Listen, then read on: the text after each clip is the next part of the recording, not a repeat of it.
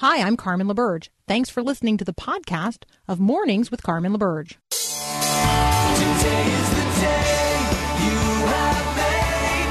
I will rejoice and be glad in it. Today is the day you have made. I will rejoice and be glad in it. And I won't worry about tomorrow. I'm trusting in what you say. Today is the day. Today is the day. Good morning. Today is the day. It is, I don't know, what day is it? Is it Wednesday. It's not Tuesday anymore.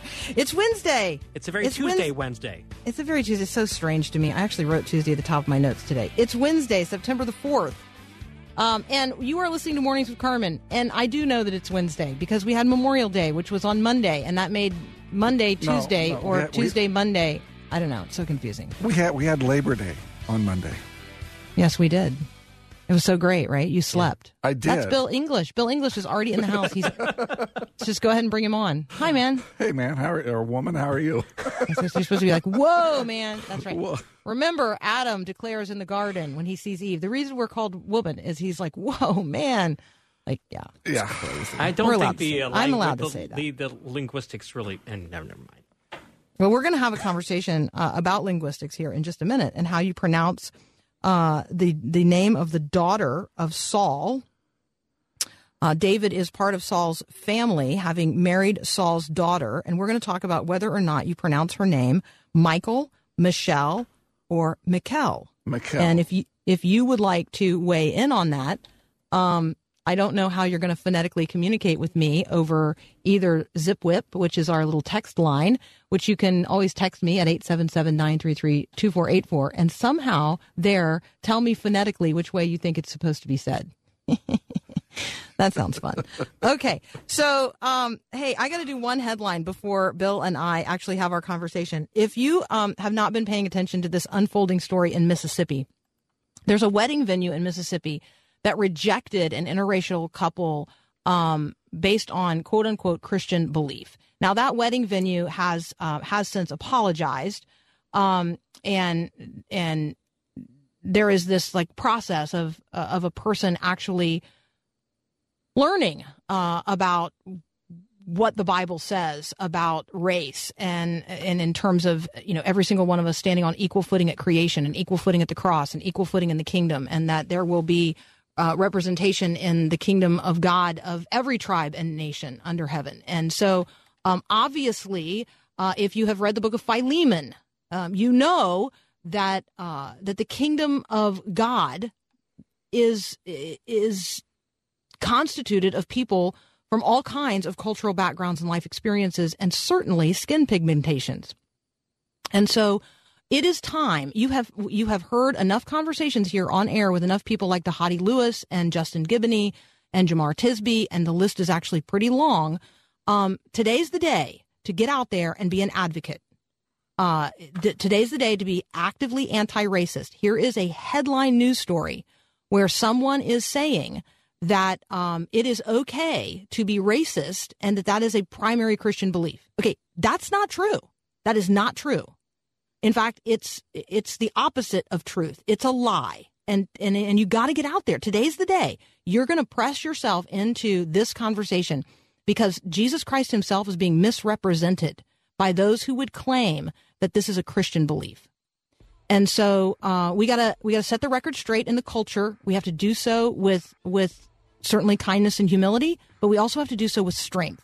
Today's the day to advocate on this particular front. Okay, next up, we're going to continue our leadership lessons we learned from the life of David with Bill English from Bible and Business. We are in 1 Samuel chapter 20. That's up next here on Mornings with Carmen.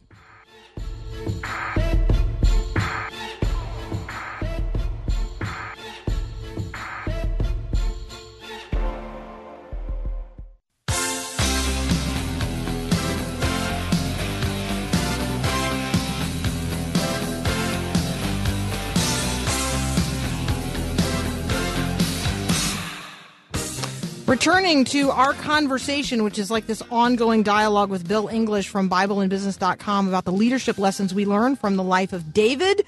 Hey, welcome back. Hey, thank you. Glad to be back. Hey, if people go to BibleandBusiness.com, what kinds of things are they going to find there? Oh, my gosh. They're going to find embryonic versions of my book that I am writing at glacial speeds.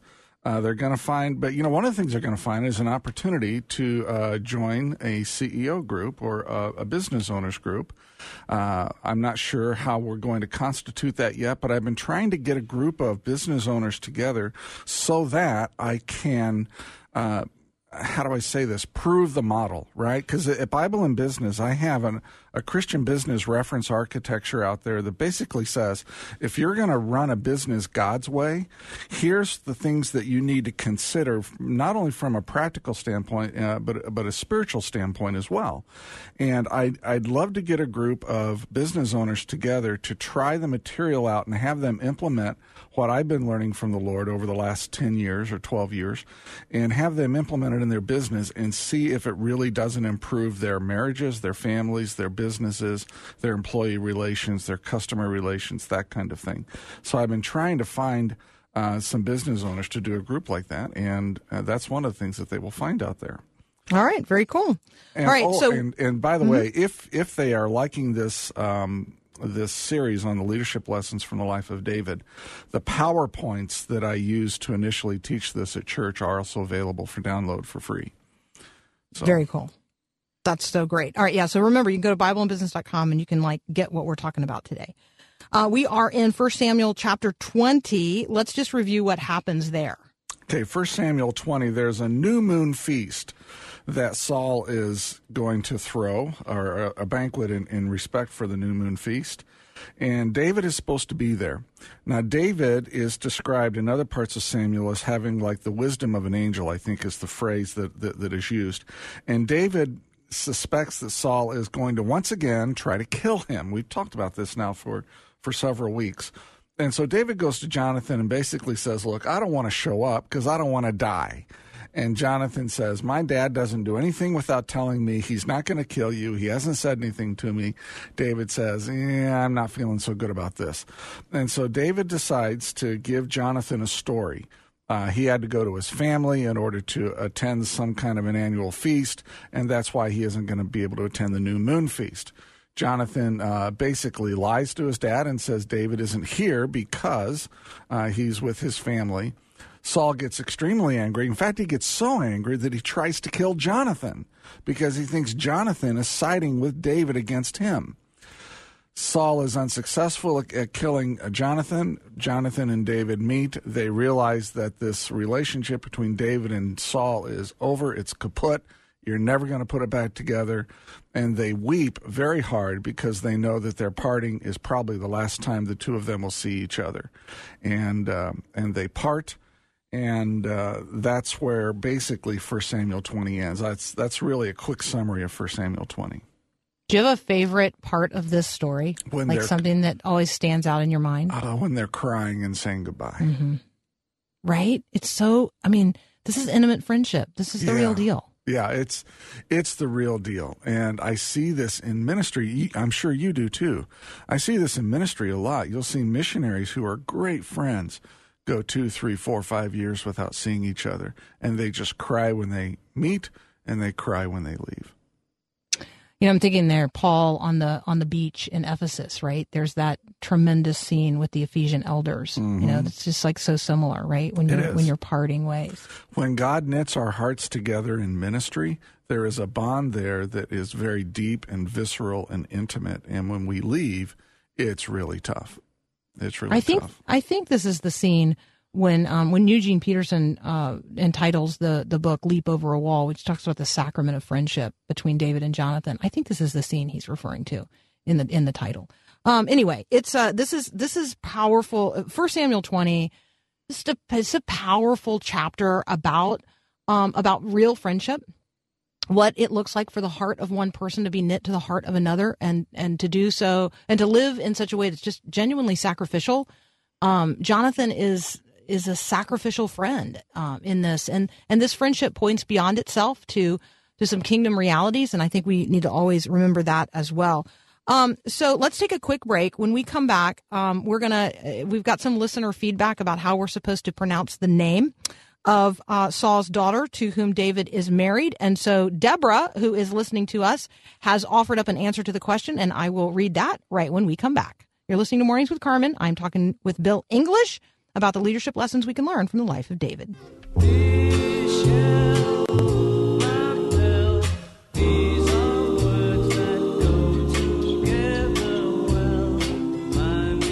In Hebrew, you construct a word with what we would call three consonants. So they're tetragrams, right? No? Three syllables? Tetra? No. So, yeah. So, well, that's why we say, there's this ineffable tetragram, right? There's the one that you're not allowed to say. And that's Yahweh. Like, we add those vowels in and then we say it anyway. But the Jews didn't. So that was 4 syllables. And so that was a really unique Hebrew word because most of them only have 3. So what we know is that Saul's daughter is MKL. I mean, in terms of but what we don't know is how many syllables that is because we don't really know where the stops should be. And the vowel pointing comes in very late. So I am going to go with Deborah's contribution here, which recognizes that there would be a Hebrew pronunciation of this. And it's either Mikael or Mikel, but probably some variation of that, remembering that what it really means is who is like God. So, Bill, say it any way you want. Who did David marry? Mikel. Nice. I'll go with Mikel. Okay. So, what do you want to say? What do you want to say about that? About the marriage? Well, I don't know. Where do you want to go from here in the conversation? I think leaders, Jonathan and David represent a situation where, at least from a leadership perspective, where leaders need deeply personal friendships who understand their leadership challenges as well as the inner world of what a leader goes through. Jonathan got it. Jonathan was a good leader in and of himself. If you actually read through the scriptures, he won battles. He did a lot of things that I think he was just as competent as David was. It's just that he didn't have God's call. God didn't want him in that position of being a king for whatever reason. And in his humility, he was able to submit himself to David. But boy, leaders need deeply personal friendships. And I got to tell you, from working with a lot of business owners, most business owners are really isolated people. They are islands. They don't have anybody that they can talk to. And they don't really seek out friendships or relationships where they can get intimate and be able to talk to somebody. And I think that's a real danger for business owners and for ministry leaders. So I am familiar with efforts like C12 and Convene and Pinnacle Forum. This is obviously a real need. And, and you're talking about a CEO forum that folks can join in BibleandBusiness.com. This is a felt need. People know this instinctively. And I think that the question that we want to just lift up to people is, who is your Jonathan? Yeah. And maybe you are a Jonathan, in which case the conversation goes the other way. Who is your David? Right? I mean, This was a real friendship. This was not just a one-way, like, let me use this guy kind of, I need, it's not David saying, I need Jonathan for what Jonathan can do for me. This is a real heart-level relationship that's significant in both directions. So if you are Jonathan, who is your David? And what does it look like to, subordinate, to lead from what I would call the second chair, right? And then if you're David, if you are the recognized leader of an organization, who is your Jonathan? Like, this is essential in terms of recognizing that we are not lone rangers and we're not meant to just go it alone. And it goes against the, pull myself up by my own bootstraps mentality, where I am going to build this thing by myself, and I'm going to rely on myself, and I believe in myself, and everything is about me. That's not how the scriptures portray leadership, and it's not how I think God portrays business ownership or ministry leadership. You are absolutely right, Carmen. We have to be in relationship with other people. And you can be both. By the way, one other thing, you can be both a David and a Jonathan. So you might be leading an organization and have a Jonathan within your organization or outside of it. In another sense, you might become someone else's Jonathan as they lead their organization or their project or their business. So you can be both. So my Jonathan is probably Jessica.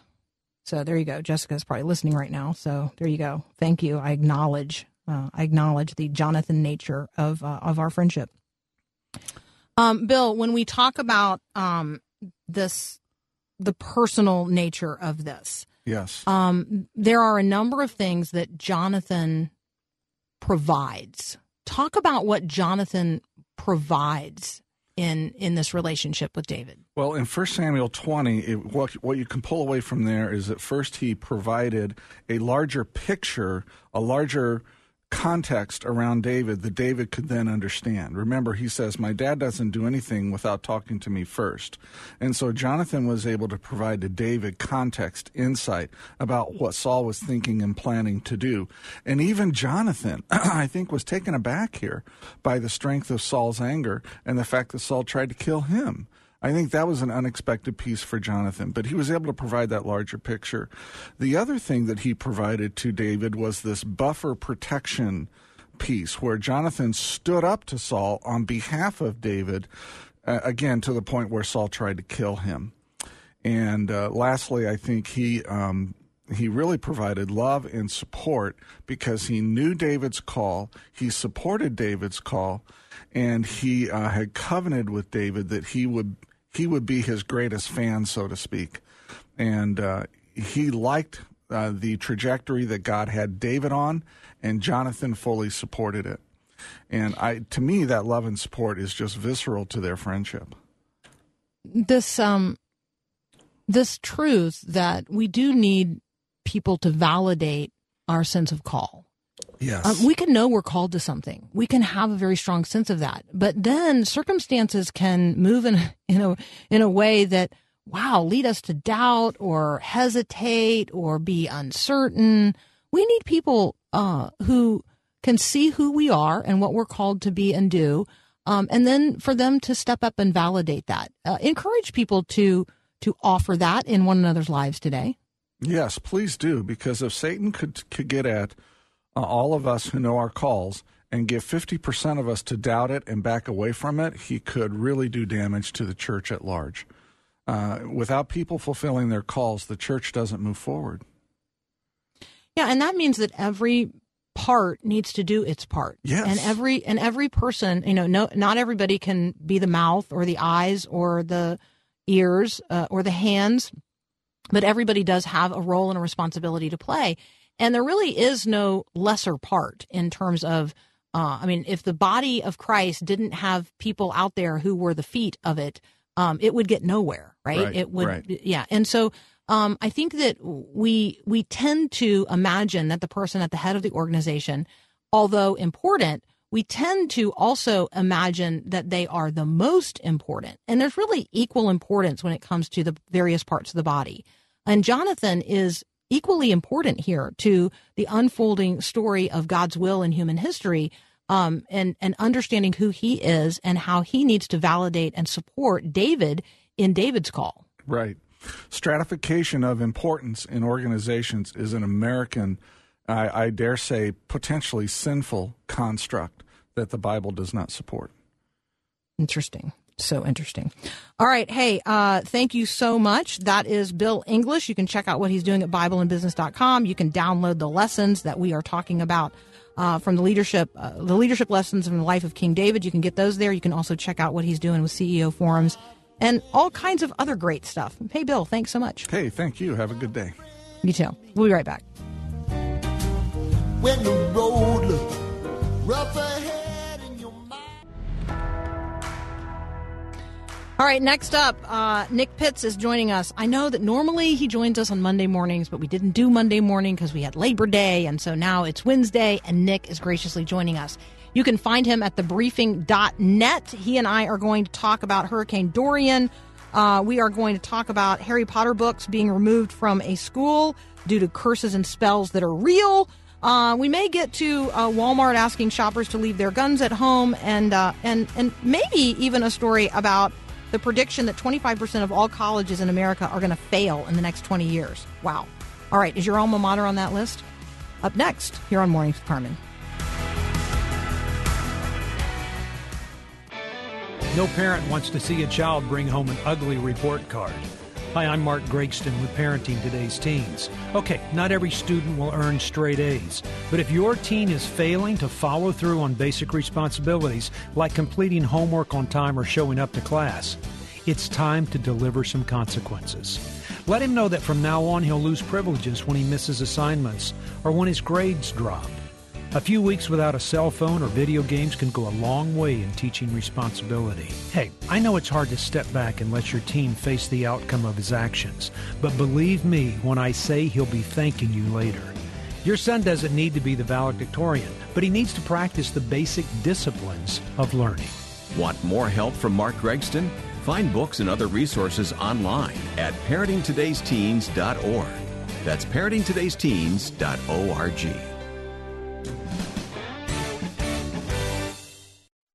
And it's a great day to be alive. I know the sun's still shining when I close my eyes. There's some hard times in the neighborhood, but why can't every day be just... All right, joining me now, Nick Pitts from the Institute for Global Engagement. You can check out what he is doing every single day at thebriefing.net if you're not already, like getting the news you can use from Nick. That's how you do it, thebriefing.net.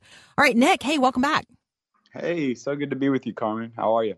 I'm well. Thanks for joining us on Wednesday. It's kind of unusual for us. I know. I'm having to readjust and recalibrate right now. That's good. Okay, so let's lead off with where you lead off this morning's briefing, and that is with Hurricane Dorian.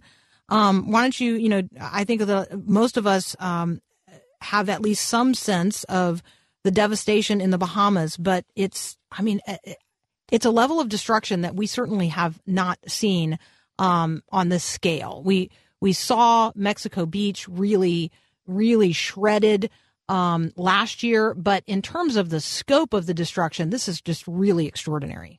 Yeah, I mean, you've got the Bahamas. 60% of their GDP comes from tourism, and now the reality is 3 out of every 4 homes on Grand Bahama are underwater right now. They experienced waters that reached as high as 23 feet on islands, and they find themselves.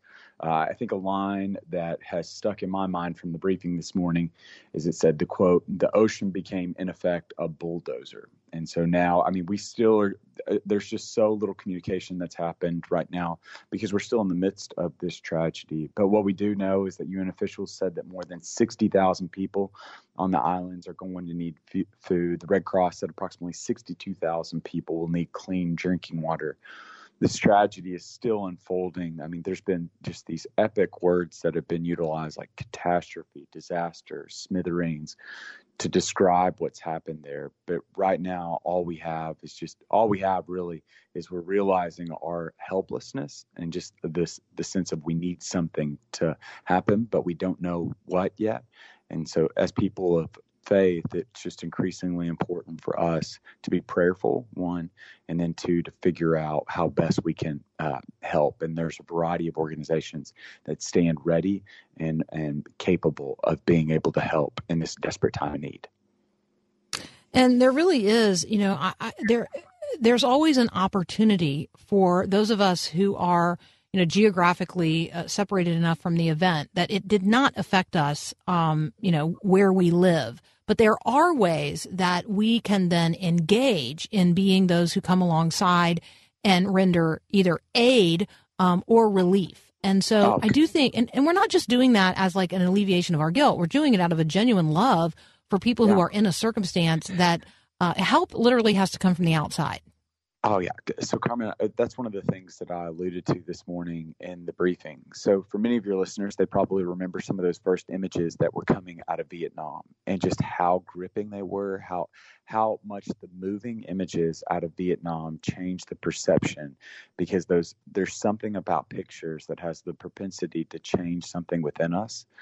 And what we're finding now with new social science research is that these images have a propensity to do one of two things when we see these images from natural disasters. One, they can either induce a sense of guilt like there's just so much bad that's happening. I feel so guilty that I'm in this place of goodness, and I'm able to read this from my air conditioned home in the midst of summer, which isn't experiencing any trauma. Or we can not allow guilt to be able to set in, but rather allow gratitude to be able to seep into our very being. And what they found is that gratitude compels this sense of generosity within individuals. And so this morning, I'm sure many of your listeners probably have some sense of guilt that they're weighing right now as they see the devastation that is we're beginning to learn about in the Bahamas. But don't let the guilt keep you from being able to be generous and have that sense of gratitude, because the technology that's able to stream pictures to us and this video to us, the devastation, is also the same technology that has the propensity to allow us to be the hands and feet of Jesus in this time of need. Okay, let's pivot to another story. The second story that you have posted today at thebriefing.net is about Kroger. Kroger is a grocery store. For those of you who don't live in the part of the country that has a Kroger, Kroger is joining Walmart. Everybody has Walmart in asking shoppers to leave guns at home. What's going on here? Yeah, first off, I'm shocked that I thought Kroger was the center of the world growing up. Yeah, right. So my papa, but now you're in Texas. Is it not HEB? HEB Yeah. in certain areas, but still, I mean, you can take the boy out of Kroger, but you can't. So the Kroger people in the out of Twin boy. Cities, they have these grocery stores where you don't even take there's no carts out in the parking lot. You walk in, you do your shopping. It is beautiful. The store is beautiful. And then they pack all of your groceries, and then you go out to your car, and then you drive through this like heated tunnel thing where they load your bags into your vehicle. We don't have this in the South. Is Twin Cities called heaven? Is that the heaven? Doesn't that sound totally amazing? So Byerly. So the first time I was in town, I went to first of all, it's hard for me to find a grocery store because there's no carts in the parking lot. Like when you're driving down the road, as you identify a grocery store, it's because you're like scanning the parking lot, right? Oh, grocery carts. I could go there and get some groceries. No, they don't have that. So it looked like a furniture store. So anyway, I go in. It's lovely. It's beautiful. And then I'm done. And the guy's like, oh, no, ma'am. We're just go get your car. I'm like, what? What? I don't take them with me? He's like, no. And so he explained the whole process. Anyway, it's kind of amazing. Anyway, that is not. Can I raise another grocery cart issue just here briefly? Of course. Okay, there needs to be a rule that people don't take their dogs to the grocery store and then put them in the cart. I'm going to put my food in that cart. I don't want your dog to have been the last thing in the cart. Okay, so while they're working on people not having guns in Kroger and Walmart, I would like some sort of effort to people not putting their pets in the grocery cart where I'm going to put my produce. Yeah, we all have our stands that we're willing to make, and so I'm willing to take it further with the dog and letting your dog lick you and kiss you. I'm just not there, but that's a whole different story. But so Kroger's decided to take a stand, and they joined Walmart, and they're stopping short of banning open carry of firearms, where it's in states like Ohio and Kentucky where it's legal, but they have said that they're asking individuals to stop carrying their firearms into stores. This joins Walmart, which made a declaration also, which announced it's going to stop selling ammunition. And obviously, this is a part of a larger conversation relative to gun violence here in the U.S. And what we're finding is what we've always seen to be true over the past 3 or 4 years is that corporations are starting to take a responsibility and starting to play a role. If Congress isn't going to act the way they want it to, these corporations in free market society have an ability and agency to be able to exercise their rights in order to be able to enact their agenda. But what we continue to see is that there's not going to be a silver bullet to stop every bullet. The numerous studies are going to detail that there's going to have to be a variety of measures to help us better understand and get to a place where we can eradicate this gun violence that continues to plague the U.S. And research is clearly showing that there's a variety of different ways where it's 30% here when it comes to violent video games. And then the most powerful predictor of this violence is families. And so how do we shore up this depressing statistic that 41% of children today are born into unwed families? So there's a variety of measures that are going to need to be taken and certain corporations like Kroger and Walmart are taking one of those measures. All right, we're going to take a break, and then Nick Pitts and I are going to talk about what I think is one of the spiciest headlines of the day. Harry Potter books.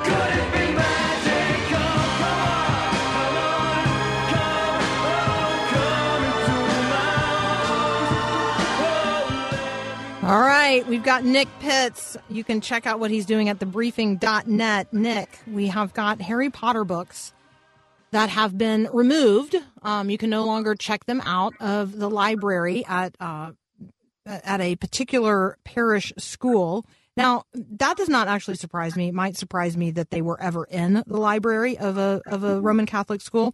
But this part of the email is the what I want to talk about, and you included in the briefing today. These books, we're talking here about the 7-book series, Harry Potter series.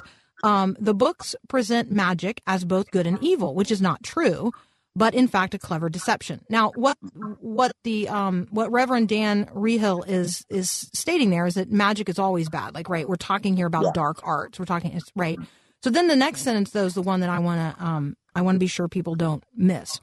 The curses and spells used in the books are actual curses and spells, which when read by a human being risk conjuring evil spirits into the presence of the person reading the text.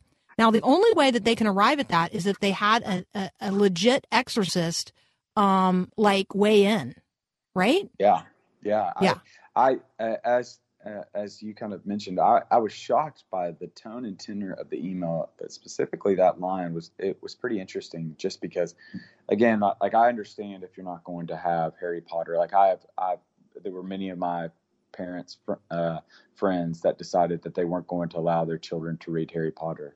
But I never have heard the line that they actually thought they were actual curses and spells, which is, I guess, one interpretation of reading it. But the idea of risking conjuring up evil spirits into the presence, reading the text, that's a whole nother level that I was unaware of. Right, me too. I mean, like you, I have been privy to the ongoing conversation since the first Harry Potter book came out about, whether or not, it was something that Christians, families were going to embrace, Christian schools were going to talk about, like, right. Cause it's now a cultural franchise. I mean, it's just, so I appreciate the questions that you lift up though, because what might have been considered magic in prior generations, we now consider science.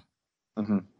Yeah, so Alan Jacobs out of Baylor University has done just some, as is always the case, he's just done an amazing job of kind of giving a cultural analysis of what was happening in the Harry Potter series. And Jacobs points out that both magic and experimental science are means of controlling and directing our natural environment. So what we now call experimental science was once magic. So Arthur Clarke even illuminates this, and he says that any smoothly functioning technology gives the appearance of magic. So essentially what J.K. Rowling is doing is she's using magic to create another world in which Harry has the opportunity to exercise moral agency, to be able to say what's right and what's wrong.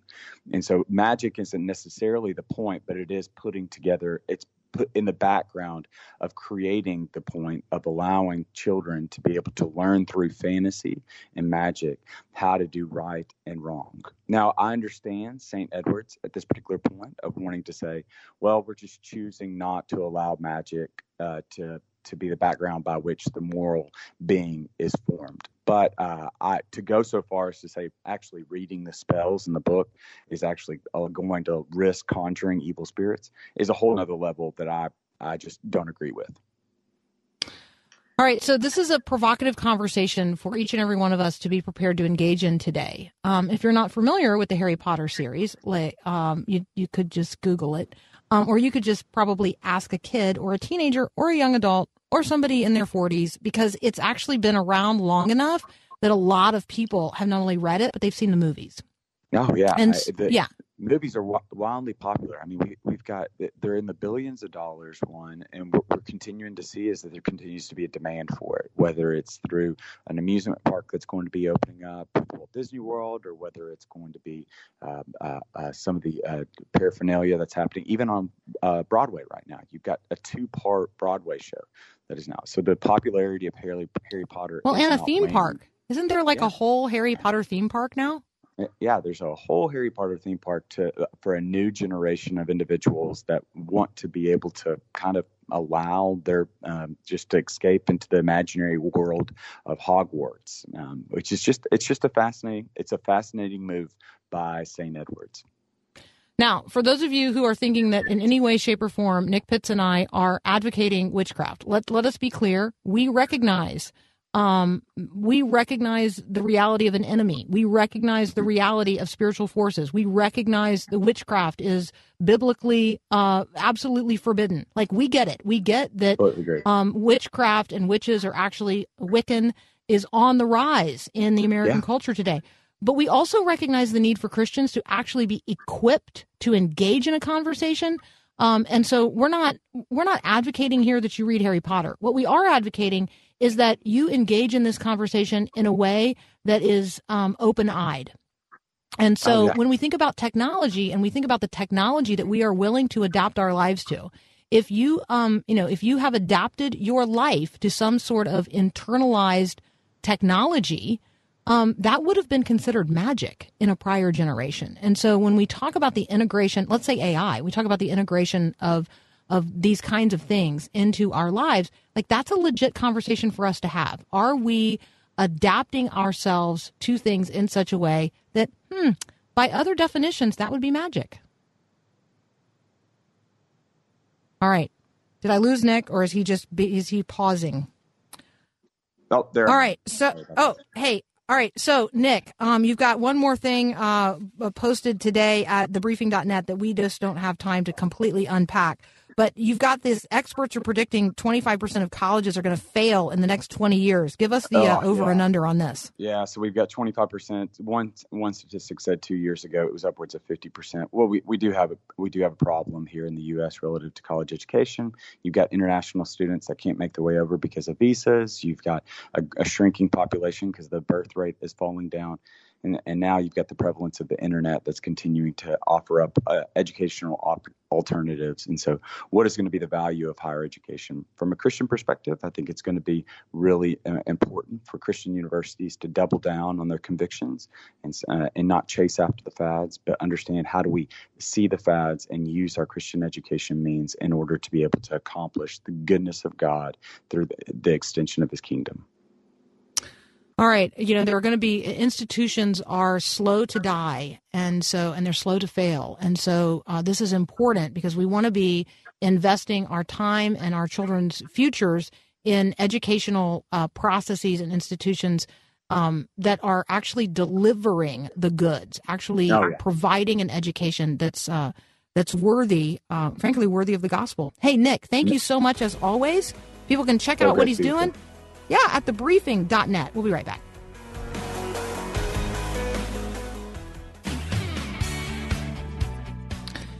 All right. Again, today, press in, lean in, step in. I know that sometimes we are resistant to imagine that the viewpoint that God has on something is something that people would be open to. But the truth is, if you and I are not pressing into the conversations of the day as people who are bearing light and winsomely wise in the culture, then that viewpoint is completely left out.